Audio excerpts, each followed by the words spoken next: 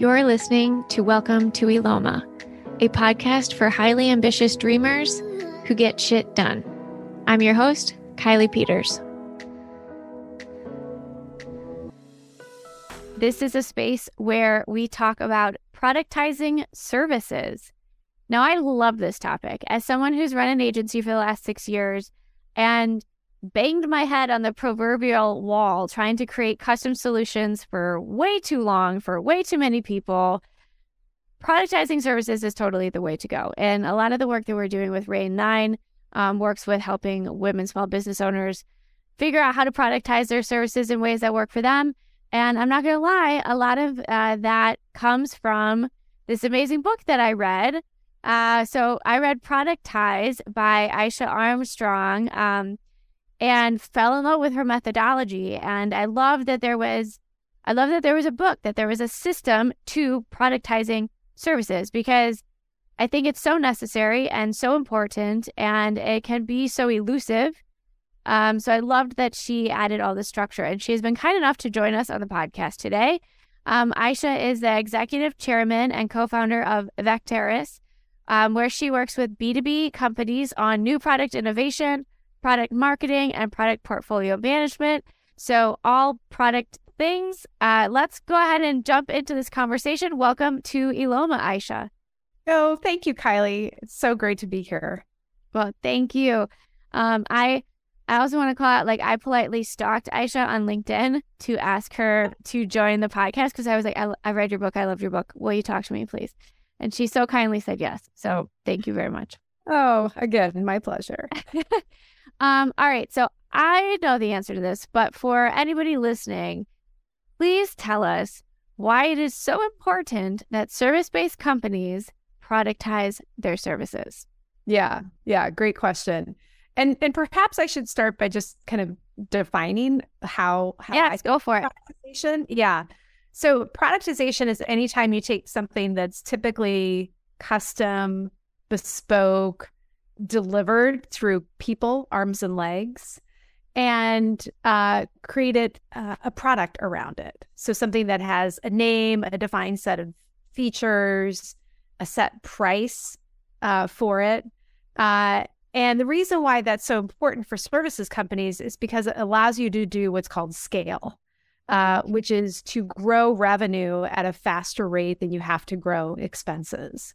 So if you're just delivering consulting, regular custom services, you usually have to hire more people with the same level of expertise and wherewithal when you want to grow revenue. If you have products, whether they're productized services or products that don't require any human intervention to sell, then you can grow revenue without having to grow expenses at the same rate. So that's novel concept. Yeah, and that's the big I feel like every owner I know wants this. Right. Yeah. And then there's some side benefits, like if you ever want to exit your business, usually businesses that have more revenue from products than services command a higher valuation.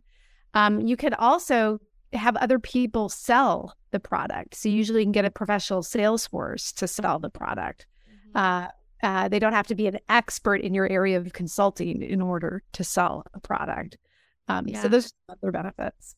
That's a good call. And I want to touch on that for a second, because most of the small business owners I know are their best salespeople, and most of them hate sales. We're all still grappling with this concept of sales doesn't need to be a dirty word. But, I think that's a big thing to call out. So for anybody listening who's like, oh, that's me, I provide a service. Oh, productizing sounds interesting. Well, guess what? You also don't have to be your only salesperson, and it becomes a lot easier for other people to sell for you. And I love that you touched on these people don't have to be an expert in the thing that you sell in order to sell it, because you've already packaged it up with a bow on top. Exactly. And that's really important. Yeah. And you could even sell without any human intervention.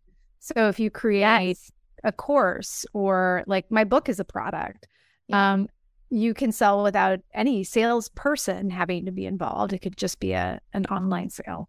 Yeah. I mean, technology, right? Oh, wow. As we know all too well, sometimes it works for us and sometimes it doesn't.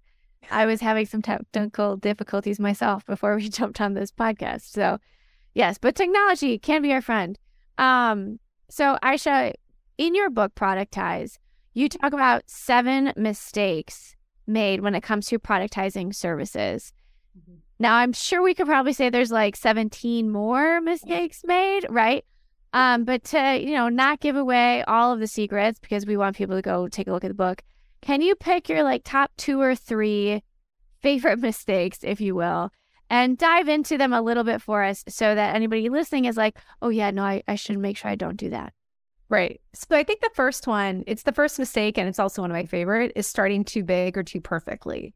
And what I mean by that is, let's say you want to create a course, an online course, and that's your product. What I see a lot of people make a mistake is they design the entire course. They may even build it before they launch it. Yep, guilty of that one. Right. For sure. And the reason why that's a mistake is because that's expensive to do that. Requires a lot of time, probably an investment in an LMS system, some graphic design, maybe instructional designer, depending on how polished it is. You could be outsourcing video or audio or all sorts of things. So very, very expensive to do. And you don't yet have real market feedback on whether or not people would buy it.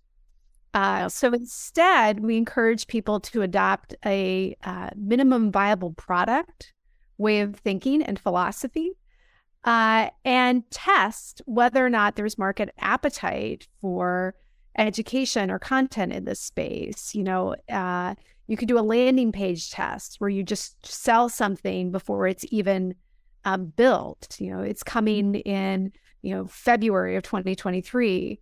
Kickstarter, that's a great example of a minimum viable product or MVP approach where you really get market validation of the idea prior to investing a lot of money in development.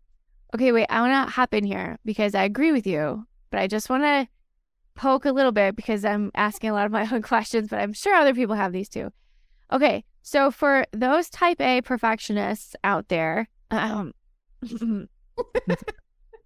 yeah, when it comes to the idea of, I'm going to sell something before I've built it, that might give some people heart palpitations. Yeah. What is the trick to not lying, right? Like we don't want to lie. We don't want to sell something that we can't deliver. Like what is that happy medium, that balance between like, see if people want it, don't lie, make sure you're adding value, and then like figure out how to bring it to market should that be the right path forward. Yeah. And you gave yourself the answer, which is to be upfront.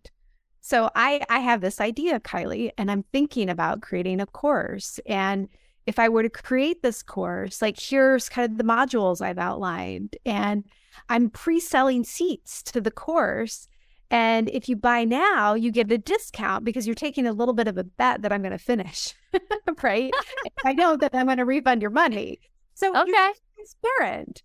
And great is that people love to be in on the creation of something new. And if they think they might get an opportunity to shape what it's going to look like, and they get a little bit of a discount in exchange for that, I mean, that's gold. Yeah. Okay. So just like, swallow said pride and be honest and open and vulnerable, kind of. Totally. Yeah. And the great thing is you'll have a better product because of it, because people will give you feedback. Like, oh, I actually am not interested on a course on this topic. I'd rather explore this. Or I don't have time to devote, all morning to a workshop on this, but an hour I could do. And I'd actually be willing to pay more if you included content on topics ABC. Yeah. That's very, very useful market information that's hard to get if you're not out there trying to sell them, at least your initial vision. Yeah. I like that. And I think that gives us, as creators, a bit more permission to build the plane while we fly it kind of thing. Yeah, of course. I mean, we all do that anyway, let's be honest. We just openly tell people now. Yeah. But far too often I see entrepreneurs, business leaders think they have a great idea because one client said they wanted it, and they know how to build it. So they just run down the path. And again, they can spend a lot of money creating something that nobody else wants other than this one client who maybe by the time they're done building it doesn't want it anymore. Yeah. Our Defining Success workshop series is so much more than just a business workshop. This 3-day intensive is a carefully curated exercise in finding clarity in the now, which includes your personal and professional goals. We have 4 expert speakers that will guide you through what typically takes years to accomplish in just 3 days' time and will save you roughly $100,000 in investment while we're at it. This will be the best ROI you'll ever make. I pinky promise. Sign up for one of our 4 Defining Success workshops taking place at Hotel Metro in Milwaukee this year. You can register at rixworkshops.com, and keep in mind, space is limited. Okay, so that was mistake number 1. Yeah. And what other favors do you have? Kind of builds on that, which is building a product that doesn't solve a problem. Yeah.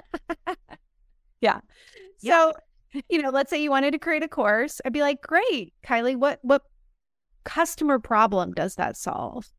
It's like, well, but I have all this content that I know I could put in a course. Like, why wouldn't somebody buy it? Well, somebody would buy it if it solves a problem that they have. Yeah.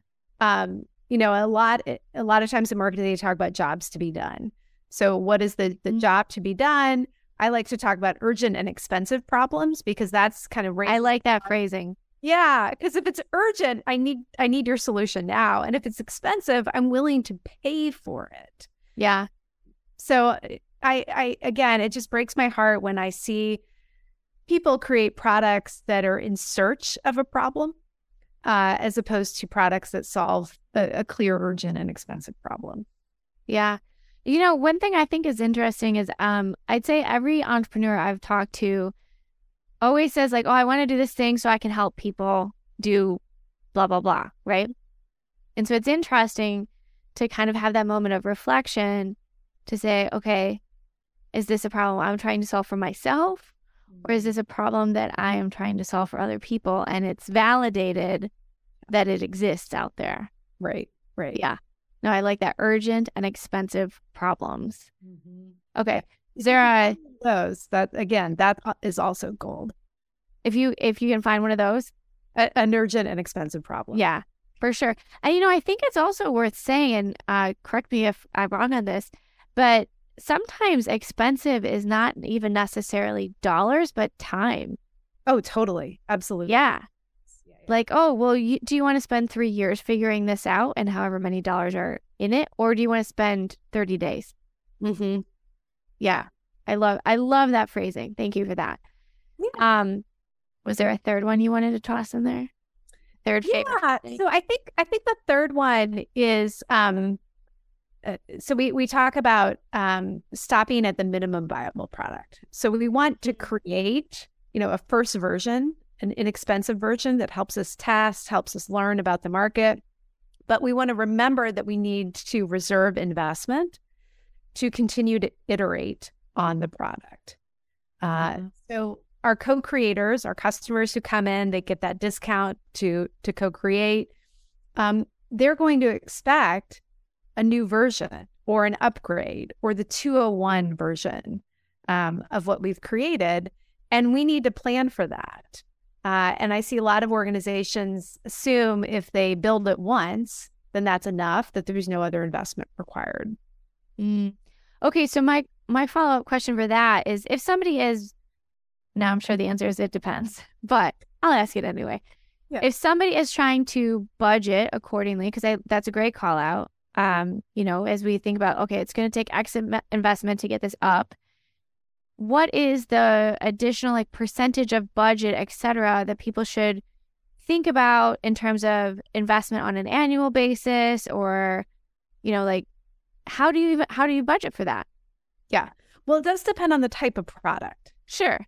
So if you're writing a book, for example, that's a lot of time, but probably not a lot of outlay in terms of, professional editors, graphic design, things like that. So it's an investment of time, but perhaps not money. If you were building a software product and you yourself not know how to build software, you could be looking at 7 figures to build a good software product, especially if it requires a lot of custom coding. If it's a learning product, that is less expensive. It's the time to create the content, the time to license, for the LMS or the learning experience platform, whatever kind of solution you choose to host it. So it really does vary dramatically depending on the type of product. The other thing that I'll say is that there is no relationship in the research between how much you spend on new product innovation and your success as a new product innovator. So I'll repeat that. There's no relationship between how much you spend and your success. So there is some minimum level of investment. That's encouraging. Yes, that I would say is required to ensure that you're exploring whether or not there's actually a market need. Is that attractive market segment? How much are they willing to pay? How much might it cost? But that does not require significant investment. And again, there's with low code, no code software out there. There are ways to test software products without having to write a 7-figure check to a dev shop to build, the next Basecamp or whatever. Yeah. So, okay, in terms of ongoing iterations though, so let's say it's a course. There's a lot of listeners out here who have courses, right? So, okay, you spent the time and money, you decided it was a viable thing, you launched it. Now, in terms of continuing to quote unquote give the people what they want, let's just say it costs $10,000. I'm just making up numbers. Say it costs $10,000 and 100 hours of your time. Now, moving forward year over year, what should you plan to budget in terms of time and or money to continue to refresh that content or update it or make it better? I see your question. Yeah. I mean, again, this depends, but a good rule of thumb is somewhere between 15 to 20%. Okay. Of the revenue should go back into like new product features and enhancement. Okay. So 15 to 20% of revenue should go back into making it better. Correct. Yeah. And that's based on like benchmarking with, software companies or other companies that do kind of similar type products. So again, you're going to see wide variation, but that's good for them. No, that's good. That's a nice, starting point at least. Okay. So for anybody who's wondering what the next 4 mistakes are, you have to check out the book. Please do. We can't give you everything here. But I do want to circle back to another idea that you present in the book, which I really appreciate. You have listed out the 3 key principles to productizing your services. Number 1 was think big, start small. Number 2 was follow those urgent, expensive customer problems. And number 3 was be fearless. So my question for you is, how did you narrow it down to these 3? Like, what was the experience that led you there? How did you narrow it down to only 3? What's so important about these 3 that we all need to keep in mind as we look to productize our own services? Yeah. So the book came out of 2 sets of kind of research. One was just a series of qualitative interviews that we did, both with companies that had successfully productized and then companies that were kind of in the middle of their journey. And then the second was our own experience working with clients and what we had observed.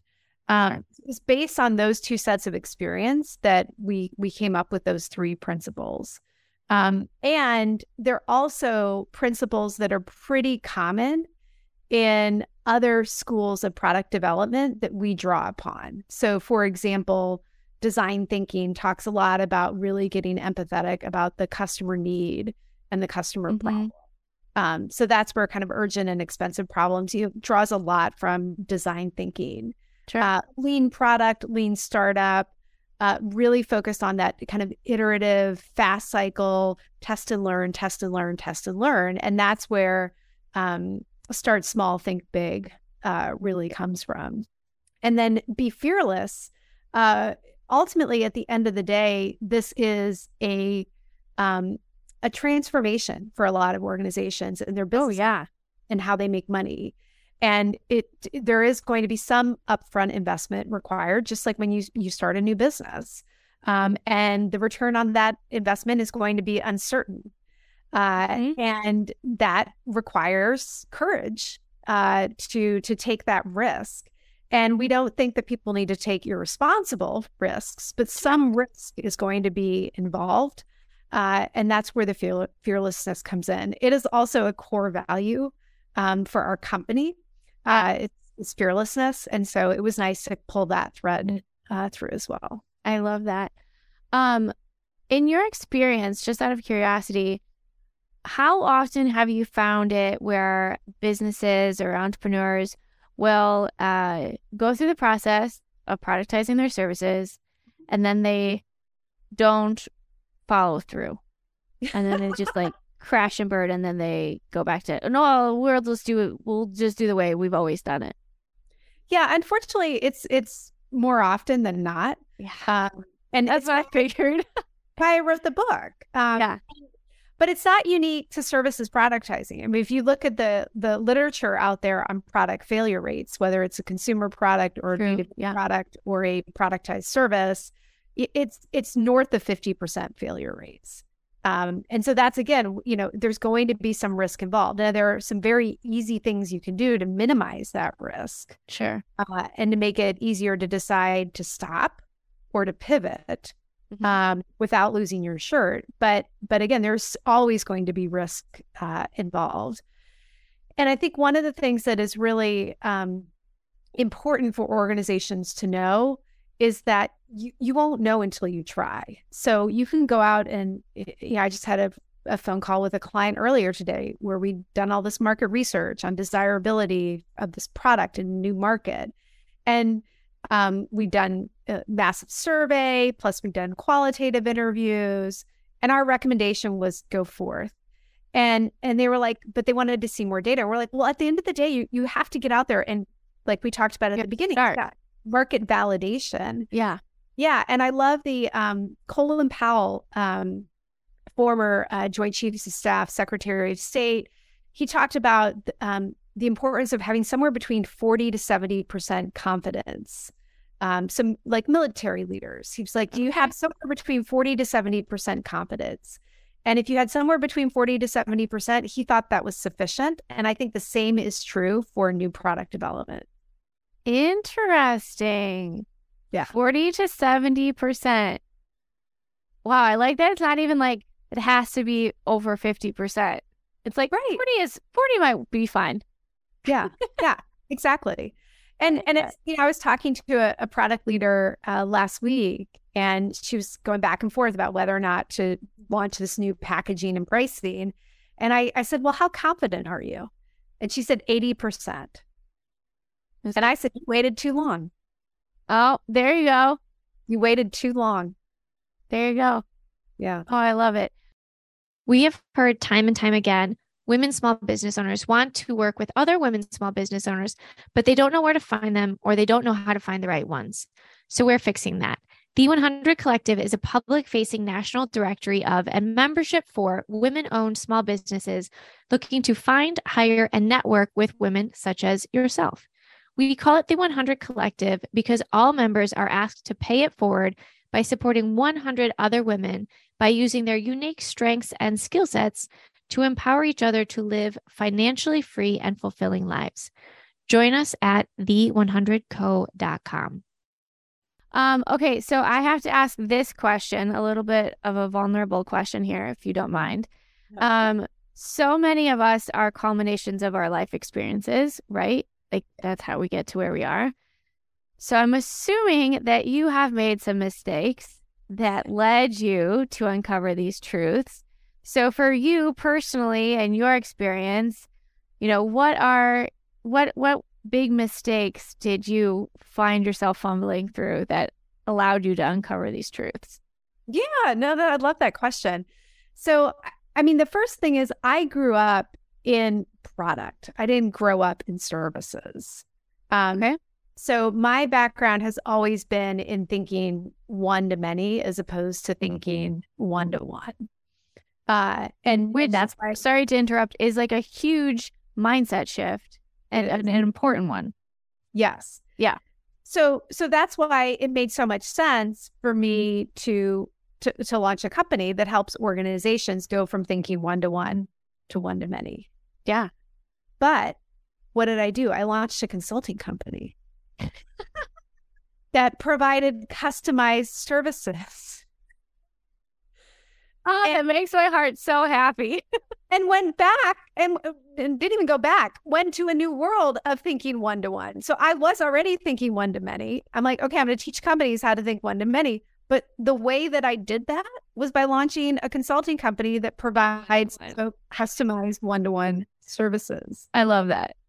So I love that. We are trying to drink our own champagne is what we say. Oh, I like that. Not the Kool-Aid, but the champagne, because we're classy. We're totally classy. Yes. Classy. I like it. Yeah.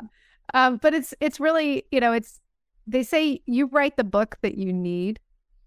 And the book is only the distillation of all the research we had done, but it was like the advice that we needed to give ourselves to get out of the box of customized services and begin to productize our own offering. I love that. And I thank you so much for openly admitting that, because it's such like a free flag for all of us who have done, the same, like the cobbler's son has no shoes or, whatever. It's always like, oh, I'm a marketing agency, but my social media sucks. Or I'm an email strategist, but I don't send out monthly newsletters. Like, I love that. I love that. Okay, so for founders out there who are like, yes, this is all resonating with me, where might they look like internally within their business to find the thing that they could maybe latch on to and say like, maybe this should be a product? Yeah. Don't look internally. Go talk to your okay. Yeah. There you go. Because that's something that a lot of organizations do. They're like, well, what do we already have? What content do we have? What methodology do we have? What data do we have? And you do need to do an inventory of that, but that is not going to point you to the right answer. You need to go talk to your customers, find out what problems they have, and then look at your existing assets and see how those might be productized to solve that problem. Or do you need to go out and partner? Or do you need to go out and buy? Like, the asset you may have is the existing customer relationships. You may not actually have anything else that could be turned into a product, but you could go find somebody who has a great product, partner with them, buy it, do a rev share, whatever, and deliver it to your existing customer relationships. You don't have to build it yourself. I love that. So don't look internally, look externally, talk to people. Don't operate in a silo is essentially what I'm hearing you say. Yes. Oh gosh, I feel like I could just sit here and like pick at your brain for hours, but you're a busy lady and we're not going to do that to you. For anyone listening here who's like, yes, all of the things, what is the biggest thing that you want them to take away from this episode? Yeah. So I think the first one is there is going to be some risk involved, and that's okay. But at the end of the day, and I just told this to my co-founder earlier today, we were talking about our 2023 budget. I was like, go big or go home. And the point around think big, but start small. Yeah. Like, we all deserve to have dreams. Sure. And we all deserve to think big and put it out there. Now, don't write that 7-figure check tomorrow. Please don't do that. I've seen that. Calculated risks. Right. Yeah. But at least have the think big, have the vision, and have the dream, and then minimize the risk. Yeah. I love that. Okay. So you just led right into like my next question. What are you working on now? What can people get excited about coming from you in the not so distant future, maybe? Coming out. Yeah. Yes. Yay. Sign me up. There's your market validation. Sign me up. Yeah. I love it. So in Productize, I spent one chapter talking about the mistake of, I'm going to say a fourth mistake. Oh, for those who are still listening, you get a bonus mistake. Yeah, of putting processes before people. And a lot of the organizations that we work with are trying to bring teams of people along with this productization strategy. And what they're finding is they can do the minimum viable product, they can do the test and learn, they can find the urgent and inexpensive problem. But if they can't get their people to change their behavior, then the strategy is not going to work. So that was one chapter in the first book. It's now going to be its own book. So that will be coming out in the summer of 2023. Just finishing the manuscript now. It's really, really exciting. That's awesome. Well, congratulations. I will keep my eyes peeled. Count me in for a pre-order. That'd be amazing. All right, Eisha, as we wrap up here, I've got some big lofty questions for you. Sure. What impact do you want to make on the world, or what legacy do you want to leave? Yeah. So I am very passionate about helping women entrepreneurs succeed. And that was why it was a no-brainer for me to come on this podcast. Because, I mean, you look at the data, women historically have been underinvested in as business owners, as entrepreneurs. A fraction of small business lending, even less venture capital goes to women-owned businesses, women-founded businesses. So that is a very significant passion of mine. And doing that by, one, leading by example, so showing what's possible. Two, advising other entrepreneurs on my own experience. Three, investing. And I've done that through angel investing that focuses both on women entrepreneurs as well as other underrepresented founders. Can't talk today. It's okay. And then the last is taking it global. So looking at how can we help with economic empowerment, specifically of women in developing countries, to help both raise their standard of living as well as the standard of living of their families. Oh my gosh, that's a whole nother podcast episode. Yes to all of that. I love that. I have so many questions to follow up, but that's amazing. We have a lot of shared values, my dear. My last question for you is, what is your greatest insight or discovery about life and entrepreneurship? Yeah, don't let fear hold you back. Ooh, I like that. Just came right out. I love it. Yeah, well, I mean, it's all human beings are primed for fear, right? It's what kept us alive back in the caveman times. But it doesn't serve us well in 2022 on the cusp of 2023. And for those of us who maybe have perfectionist tendencies, you talked about that.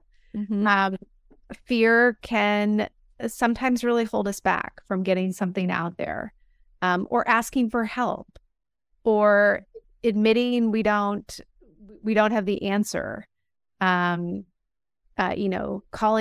Picking up the phone and calling that big dream client. I mean, there's so many ways that fear can hold us back. And I know it's not human nature to just put fear aside, but it's been so instrumental in my success. I love that. I love that so much. Eisha, for everybody listening who is super pumped and wants to get in touch with you, what is the best way to follow up so they can continue this conversation? LinkedIn, just like how you got in touch with me. Well, I don't want everybody to steal all my sweet tactics, but yes, find her on LinkedIn. But don't so it's Eisha Tierney Armstrong, and then Vectors also has a LinkedIn page. But yeah, definitely message me on LinkedIn. I monitor my LinkedIn mailbox, as does a member of my team. So there you go. You got double the coverage. I love it. For anybody listening, if you've enjoyed today's episode as much as I have, please go ahead and leave a review wherever you're listening. And Eisha, thank Thank you so much for sharing all of your golden nuggets and words of wisdom. And I can't wait for round 2 after the second book comes out. Thank you so much. Oh, you're welcome, Kylie. Thanks so much for having me.